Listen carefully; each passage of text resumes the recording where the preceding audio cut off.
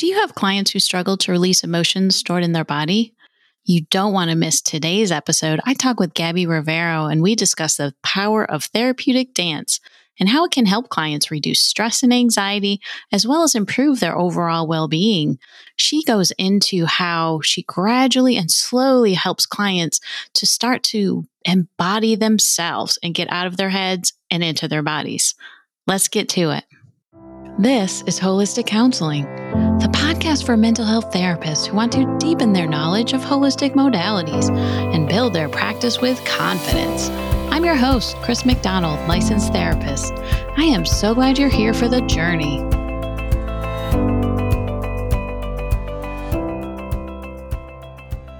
Hey everyone, welcome to today's episode of the Holistic Counseling Podcast. Today's guest is Gabby Rivero. She realized dance allows you to slow down, pause, consciously breathe, and feel your skin and move in ways that are not just routine, but are endlessly authentic. She is a dancer with over 15 years of experience, learning the benefits of engaging with the body to release, emote, and heal from traumatic and stressful events. She is the founder and CEO of Express and Release Therapeutic Dance. But before we get to the interview, do you struggle with self-care, listeners? Are you always the last on your to-do list? You are not alone. Many counselors find it difficult. My book, Self-Care for the Counselor, was written for you. In it, you'll find it jam-packed with holistic strategies to help you find balance and renewed energy. Go to holisticcounselingpodcast.com/resources for the link today. And back to our interview. Welcome to the podcast, Gabby. Thanks. I'm glad to be here. Yeah, I'm so excited for this because I got to tell you, I love to dance. That's so awesome. It's actually really interesting. Most people don't actually like dancing. So I'm glad to hear that someone does. Yes. So can you tell my listeners more about yourself and your work? Yeah. So as already stated, I am a dancer. I've been a dancer for over 15 years. And basically, I started all of this because as a dancer, I saw how dance was allowing me to process my own trauma, process my own stress. And about 10 years ago, I started a nonprofit to serve low-income kids in Florida. And while I was doing this nonprofit, it was all art-based, and we were doing a lot of dance and other type of artistic forms. And as the kids were dancing and moving and engaging, each one would come in and say, I just need to be here. And I had a really rough day. And I'm like, do you want to talk about it? And they'd say, no, I just want to dance it. And I'm like, okay, well, you can go dance it. And that was a constant language I was hearing. But when we would go and try to do performances in different spaces, we would get rejection from different places where they would say, oh, we don't have space for the dancers, or, oh, no, we don't really do that here. And I started consistently hearing that rejection of dance, that rejection of movement throughout cultural spaces, throughout religious spaces. And I started asking the question of why? Why are we rejecting movement? Why are we rejecting dance? So I went and got a master's degree within the area of theology because I'm pretty sure this all is based in Christianity in some form of religion. So as I started doing this research and started trying to understand and pull apart what is this rejection of dance throughout our history, throughout our country and our culturally, as well as like physically, why do we have this weird relationship with it? I started realizing that it wasn't just that we were rejecting dance, it was actually that we were rejecting the body. And as we were rejecting the body, we were rejecting emotions. And that they were all actually intertwined in one. So as I started kind of seeing that thread, that dance wasn't just movement that per se, but it was actually something that was connected to this body, the mind, and the soul, then I started asking the questions of how do we now re-engage those things and begin moving as one whole being, using the expression of the self to heal trauma, use expression of the self to move through the world, to embody the things around us, to process loss, to process grief. And then I started creating spaces that people can do that. So you said the rejection of the body and emotion. So is that threatening to some people? Yes. Yeah. Yes. Okay. Because I know you mentioned that, I know I said I love to dance, but you said most people don't. Mm-hmm. So what is that about? Yeah. So as a dancer, you kind of hear a lot of people kind of put dance in this category of there's dancers and there's non-dancers. That dances for technique or dances for parties. And there's all of these ideas of what dance is created for or meant to be used for. So then we end up having this weird relationship with dance because people think, oh, dance is just the sprinkler, or dance is just ballet, or dance is just hip hop. And it's like, well, no, dance is more than all of those things. Dance is how we engage with the world. Dance is how our bodies internally move. I mean, even the Oxford Dictionary definition of dance is how we create movements to a rhythm. So if our bodies internally have this heartbeat that's beating consistently on its own rhythm, then our bodies have their internal dance. And as we breathe, as we walk, as we move and engage with the world, we are doing movements to our own rhythm. So technically, we are dancing and engaging with life every day, every moment. It's more of trying to figure out, how do we find our own internal dance? Just thinking about that. How do we find our own internal dance? Yeah. How do we? Help us? I mean, I'm trying. I know you are.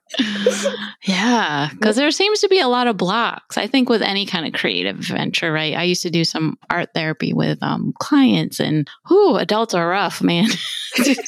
Creativity, once we get to be older, it's a lot more difficult. Yeah. And what I've been seeing is that a lot of it comes with this idea that there's rules, that it's supposed to be done a certain way.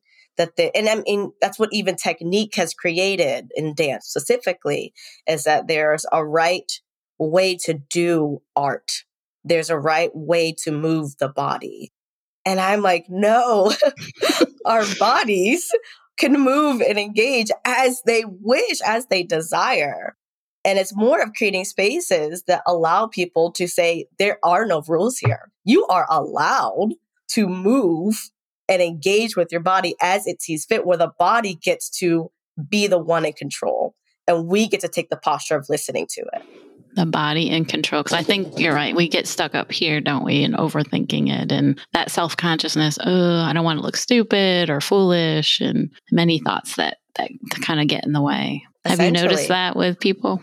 Yes, constantly. So one thing that I tell in all my classes is that there is no technique there. So before we even start a class, right, we sit together and we create a group covenant where we want to make sure everyone knows these are the rules we're starting with. There is no technique, that all movement is good, that your bodies were created beautiful and whole, and that there's not a way you're supposed to do it. There's not a right or wrong, that there needs to be no shame, that we have to learn how to remove that judgment. And in these spaces, I'm like, how can we all together move? How can we all together engage and throw off the shame, throw off the fear of the self, fear of what someone else around me will think of me? And one way I try to actually do that is we actually blindfold people sometimes in classes. Oh, interesting. Yeah. So in like some of the techniques, we'll say, hey, to remove the distraction of the other, for you to focus on the self, blindfold yourself. So you can stay present with you and not think that what someone else is doing is the right answer. Because the way that you engage is beautiful and correct and perfect. And you do not have to do what the next person does. This is so empowering. It's so helpful, though, to think about embodying. Because I'm thinking, because I teach yoga in session with clients, and some people have that reluctance too. Sometimes it is trying to get them into their bodies, out of their heads, and that can be the challenge, because people live a lot of times from the shoulders up. Yes. And that is essentially what all the research actually shows throughout history, is that as we learned, as we grew and as we evolved as a country, essentially, we literally live in the top of our bodies. We stay in the head. And then we do not engage with the arms or the fingers or the feet. And we actually forget that it's even there. We're just like moving and engaging, and we talk with our head. We see things with just the head. And then we forget that we're walking with the feet. And we forget that our arms can move and engage, and that our whole body is actually connected as one whole being. So the first thing we do in like our classes is we learn, what is this body? And how do we start small and engage with just the fingers? Oh, you How just do start there. Okay. we start with the fingers. We literally do the top half of the body for the first whole session. The fingers to the wrist to the elbow to the shoulder. Can you show me the fingers? What do you do? Oh, you're doing you can do a mudra with this. Yeah. So we're actually, while we're doing it, we're laying down on the floor and we start by just breathing. So our whole thing is we start by breath and we lay and we let the body come to a state of rest. And as the body rests, we eventually start inviting each small part back into the body. So we start with the fingers and then we move and introduce the wrists. And as we do it, I call it a safe practice where we're asking the questions of what do we see as we move and engage the fingers? What does the fingers associate with? So when you move the fingers, what else connects? Does my wrist connect to the fingers? And as we keep doing it, we start asking the question of what is it? What do we feel when we move the fingers? Do we feel uncomfortable? And then as we keep engaging, we start asking the question of how do we explore? How do we create with the fingers? Can the fingers create circles? And for those listening that you can't see her, so she's actually, this is a yoga move too that we can use with a sound, Satanama. But it's using the forefinger and the thumb touching, and then middle finger, thumb, and then ring finger, and then pinky finger. And so you just keep going. And then we keep just kind of playing with that. So we'll start grabbing the air. We'll start touching the space around us. We'll touch the ground. And then we go from the fingers and we go to the wrist. And we do this slow body warm up every class, kind of reminding the brain that the whole body's connected. So we do the wrist and we do the same safe practice. We start with what do we see when we do the wrist? And when we ask what we see, sometimes that's what images pop up. Maybe there was a past injury on the wrist and you're reminded of that injury.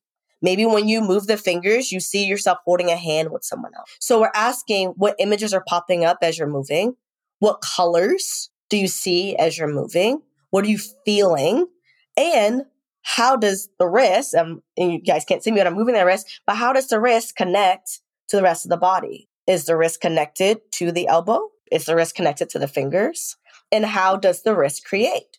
Can the wrist move separately or can the wrist move together? And we literally go from piece to piece of the body. It's just our very first practice. And it's been interesting as we do that because almost every person that does it, they're like, I forgot that I have this body. That disconnection. Yeah. Everyone starts seeing that they've been so deeply disconnected from themselves, where at some point we even get to the stomach. And I ask the question of how does the stomach engage? How do you feel full? How does the stomach feel when it's empty? And people really are like, whoa, my stomach. I honestly have not thought about the stomach as being a part of the whole system. And that the stomach can be moved, can create, can be more than just the place of food, but be a part of our bodies as being a part that can engage with everything else. So it's actually really cool. It's a lot of fun doing it. That sounds like it. Can we just rewind for a second? I just wanted to know, how did you find dance? So you've done it for a long time. Yes, great question. How did I find dance? So I found dance. My family is Caribbean, we're Bahamian. So dance was kind of a part of our culture in a way.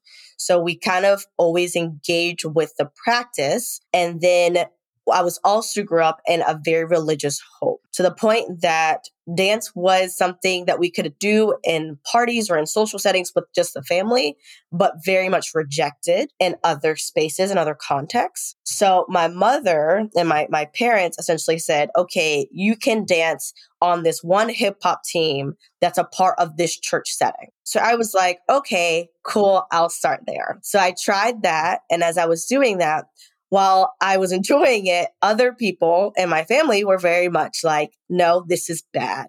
This is evil. You're not allowed to move and engage with the body in this way. So my response actually was to say, well, if it is evil and if it is bad, if that statement is true, how can we change that? How can we start relearning different ways to use dance in ways that are not just technique, in ways that are not just in the routine, but in ways to engage with it in everyday modalities? And that's actually how this whole thing started, how my dance journey started. So then I went out to LA for a few years and I ended up training in LA with Athletic Garage Dance Center. I was one of their scholarship students and kind of trained in all of the styles of dance, ballet, jazz, hip hop. I have a, what is it? I have a minor. Yeah, I have a minor in dance. Oh, okay. Got it. That's it. I have a minor in dance. I studied dance in modern and West African. And so I kind of just went deep dive into the practice and in the art form, just trying to understand it from all angles of what is it culturally? What is it historically? Just because for me, it was such a great tool of like trying to process my own family trauma, my own childhood trauma. But then I was like, well, then how do I give that to someone else? How do I take it from Yeah. just me? And the funny thing is I thought other people were doing it that way. I thought other dancers were also all dancing and engaging in dance in that way. And over time, people started saying, I don't do that when I dance. I was like, wait, you don't? Like, no, I don't connect those things when I dance. Like, I just do movement. And I'm like, wait, how do you just do movement? But you don't process like loss when you're moving? They're like, no, how do you do that? How do you do that? Whoa, okay, well, let's figure this out.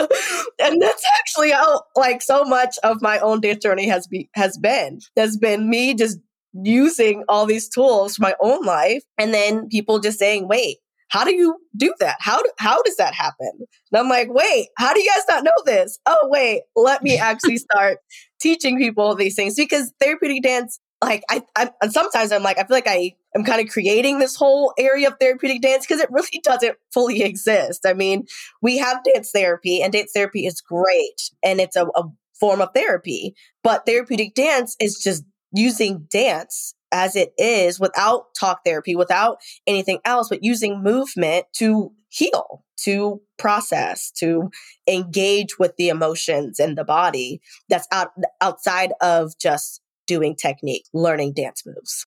So it sounds like you learned on your own just somehow, huh? Yeah. With all the training and background, but then something came through for you, didn't it? You made some connections. Yeah, a lot. And I've been in therapy for years. So I think a lot of it was just intuitively, it started just making sense. And then I was able to kind of just keep putting all the pieces together and being able to get some research in. And I'm like, okay, all of these things do connect and do add up. So why is movement so important in releasing emotion from the body? Great question. Well, I would argue that, so the book, The Body Keeps the Score, it has profound impact on the area of psychology and just in general. But the idea that the body is holding trauma and the body is holding sensations, if we can agree that that's where the body's holding these things, then the only way to really get them out is to actually engage with them with the body and move those things through the body. And part of that is gaining control over those sensations and trauma that's inside of you. So currently, and I tell people, we end up just walking around and kind of have like these, I call them boils all over our bodies, where maybe it's a past frustration or an emotion and it just kind of stays there and it just kind of gets bigger and bigger, but we don't ever address them. So eventually, either we just try to find other ways, whether we self-medicate, we find a way to kind of release that stress, release all those boils or injuries all over our bodies, or we can find movement to move them around, that we can actually start addressing each one, taking note that they're there. And then as we take note that they're there, then moving them through us. And if desired, moving them out of us. But it's just the whole process. I mean, we can't actually release anything until we can accept that we have those things. And then once we accept we have them, then it's how do we express them? How do we create spaces for us to move and express with the body? So I know you mentioned starting with the fingers and breath. And so what is a class like for you when you're teaching a class? What is it like? Yeah. So essentially, I do classes in 6-week series. I basically set it up that the first 2 weeks is to learn how to accept the body, accept the sensations, accept the emotions within the body. Then the next 2 weeks, I spend that time teaching techniques on how to express those things. So some of those techniques might be a group. So I really like this class. It's a group dance class, essentially. So what we do is we'll take a positive emotion and a negative emotion, and we'll create a dance piece together with that emotion. So we basically go around the room and we ask each person, if the emotion is anger, we'll say, hey, how do you express anger? And the person will say, I go, ha. And we're like, okay. And we go to the next one. We say, okay, how do you express anger? And they're like, I stomp my feet. And then we connect the ah to the stomp the feet. And we go to the next person. How do you express it? And they might say, I throw my hands in the air. So we go, ha, stomp the feet, throw the hands in the air. And we create a whole piece where everyone gets to show their expression. And then we do it for a positive one as well. And when we do the expression type movements, it's been interesting to watch people kind of find healing in just showing how they express. And then our last 2 weeks is then the release. So the last 2 weeks, we do techniques on how do we now know we have these sensations and these emotions. We now have expressed them. How do we now let some of them go? So the very last class was we then engage with the voice. So we move in this space and we talk and move as one thing. So usually people are kind of confused over at the first class because the very first step is just walking around the room and naming the things that we see as we walk. And then we give those different things that we've named as we walked around the room the first time a movement. So if we see the ceiling, we'll say, ceiling, we'll give ceiling a movement. And then the next time we kind of keep building on it, that we then add an emotion. So we'll walk around the room and just say emotions. And then the next time we'll do it, we'll add in an emotion or movement for that emotion. So if we want to say anger, then we'll do an emotion for anger. Or if it's sadness, we'll show that with a movement for sadness. And it's interesting doing that because it then with the voice being added, but as the voice is essentially the breath, we're now releasing it through the voice and with the body all at the same time. So we set it up like that. First 2 weeks to accept, second 2 weeks to express, and the last 2 weeks is release. I can tell you're very intuitive and you have this intelligence too about emotion that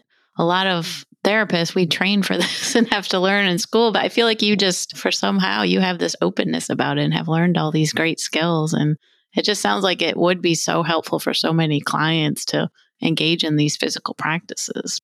Yeah, I do think maybe part of the reason why I have, I don't know, intuition. What you want to call it. Right? I'm like, I think I've gone to therapy for years, and so much of my own childhood, my own background was just so traumatic that I was trying to find ways to understand it, trying to find ways to connect what happened, connect what went wrong, connect what I felt, but I didn't know how to say. And then I was using movement the whole time in the process of me trying to heal from my own trauma. And even my therapist talks to me all the time, and I still go to my therapist. I think my therapist is amazing. Love therapy. And I talk to my therapist about all the things that I'm doing. So much of what she says is she's like, as a therapist, I'm trained in understanding the mind, but I don't fully understand the body. And she's like, and with your own research and kind of with using the body through movement, you're able to connect the body. And then maybe you have a natural intuition that you were able to just combine the two together. And I'm like, maybe that's what happened. I don't know. But I'm like, I could see it. I could see how, both things kind of just mesh of the emotions. And I have kids, right? So I'm all about trying to help my kids be emotionally stable people one day. And currently I have toddlers, which they're probably the most emotional. Right. So much of all of this has been like, how do I help my kids learn to express themselves, learn to process these emotions, learn to not run from them, but embrace them, acknowledge that they're there, move through them, and then let them go. I know you mentioned on your website about you did something with your 3-year-old. Was that right? So can you just share that story? Yeah. So, yep. So all of this actually started, like the actual business part started because last spring, I have 2 kids. Now he's 5. At that point, he was 4. And one afternoon, we got home from school and he was just having a really hard time. Just like And sometimes like in our house, we're very much emotionally minded. So we have crying chairs in our home where you can go and like calm down a crying chair. We like try to do all these things to like find ways for kids to express themselves. But this specific day, he was just having a really hard time. And I'm like, okay, kiddo, go to your crying chair. Like, it's okay. Process there. Come back when you're ready. And I just kind of walked away from the situation. And then maybe like 5 minutes later, and I'm like, I walked outside to get the mail and coming back in and I hear someone just screaming. And I'm like, whoa, what is happening? And I hear him screaming. I hear like my other child just kind of like hiding in the corner. And I'm like, okay, we have now hit full blown like loss of control. Let me see what's going on. So I walk inside and I can see him just like he's fully enraged, fully out of control.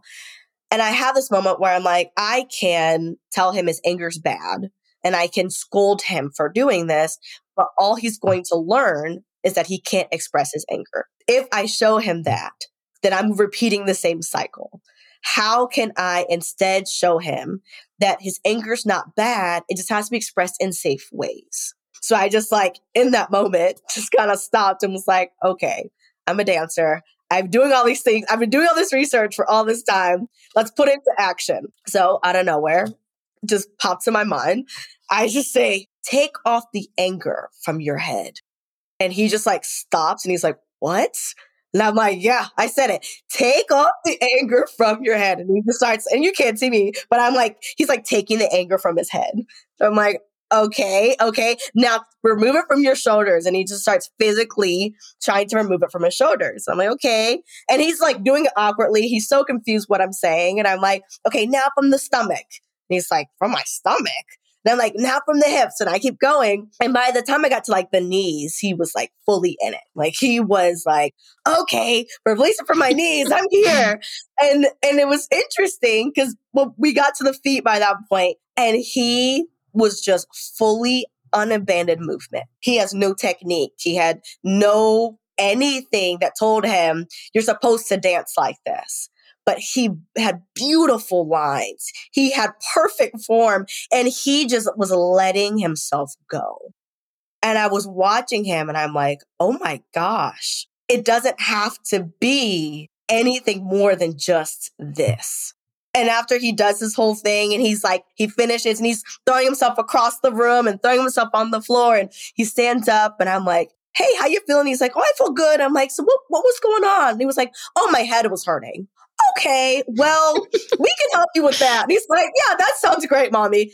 Yeah, next time we could just start with that. But I mean, if you can't start with that, that's okay. We can do the whole process again. And he's like, all right, sounds good.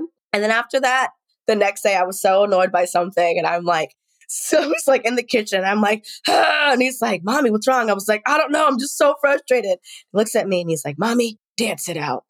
And I was like, love it. Man, okay, let me go. But what a beautiful teaching moment that you gave him, right? What a gift. It's just too bad more people didn't have that kind of gift, right? With anger. Yeah. And wow, to be able to release that in the moment and to put it into a positive, back to emotional regulation. That's so powerful. It really was just this moment that for me, I was like, oh my gosh, like, how do we give this to everybody else? Yeah. Oh. How do we offer this to kids everywhere that they have that opportunity to stop and just take it off? Like, just like, I know. truly. I feel like taking it off my shoulders right now. I'm wiping my shoulders. Right? I mean, I pictured like a head of anger on his head. He's just like, I'm going to take it off. But to me, it's almost energetic because we have an energetic body. We got a physical body. So I think some of that is energetic too. Taking that anger, right? It's in both of our bodies and powerful. So I know on your website, you talk about working with therapists. So have you partnered with therapists before? Yes. So all the stuff that I do is really intense emotional work. And I, as you guys already know, like I'm not a trained therapist. So I'm very much like, hey, how do we make sure that things stay contained in this space? How do you make sure that this stays safe for you? So my first workshop, I had a therapist in the space with me and we did it together and we were like tag teaming one by one of, okay, making sure that no one kind of gets overwhelmed or overloaded. And if they do, here's steps to kind of bring them back down. So that was a great experience for the first one. And then this past workshop I actually did it in a community of therapists. So it was actually housed in radical healing space where there are therapists everywhere all around. So at any point, if anyone ever felt overwhelmed or overloaded, it's like, hey, here's the funnel. Go to a therapist, talk more about them. And actually in the classes, a lot of therapists actually will refer their clients. So a lot of my last session was a lot of people that were like, my therapist told me to be here. And what I actually do in the classes is when we have our times to journal, I'll actually tell them, okay, journal things, like journal your process, and then bring that journal to therapy and talk through what came up for you. Talk through what colors you saw. Talk through what felt weird or uncomfortable so that you now have another tool in your session that you're not just like, oh, I feel weird in my body. It's now like, hey, I feel weird in these specific ways, and I felt it when I did this specific thing. So you combine the language with the body too. So you're so holistic. You're perfect for this podcast too. So what's a takeaway you could share today for any therapists who might be listening that have never used any kind of movement or dance with clients? What would you like to tell them? I think for the therapists that have never used this stuff, I would say that maybe they haven't used it before or they're interested in using it in the future. I would say the big thing with all of this type of work, with especially therapeutic dance specifically, is to make sure in everything that we do with the body specifically is that we continue to offer radical compassion and acceptance for the self, and especially for the clients. So one big thing is that every time we start a session, every time we enter into the space of movement, we have so much shame. We have so much fear with the body. And just creating that language and offering that language of the body is beautiful, the body is whole, and the body is perfect. Engaging with the body can be scary, but breaking down that barrier of reminding the client, reminding the person that you're moving with or engaging with the body with, that their bodies are perfect as they are, that there is no right way, there is no wrong way, but whatever they do is the perfect way. And that'd be the thing I would probably offer. Yeah, that's beautiful. So what's the best way for listeners to find you and learn more about you? Yeah, so you guys can find me at expressandrelease.com. That's an N, not an and. And I'll say it again, expressandrelease.com. And we'll have that in the show notes too. Okay, great. Also, I'm on Facebook and Instagram at Express and Release. And then, yeah, you can find me I'm going to start our next workshop series. We'll start at May 6th or May 7th on the Sunday. That'll be our next one. We'll have one for kids for ages 4 to 12, and it's one for adults, Gentle Movement Workshop 101 and 102. And I'm excited that you guys wanted to hear from me. Yes. Well, thank you for coming on the podcast, Gabby. Yes. Thank you so much for inviting me and wanting to hear my story and all my dance stuff. Of course. And that brings us to the end of another episode of the Holistic Counseling Podcast. If you haven't grabbed your copy of Self-Care for the Counselor, do yourself a favor and get it today. Remember to go to my website and click on the resources page for the link. And again, this is Chris McDonald sending each one of you much light and love. Till next time, take care.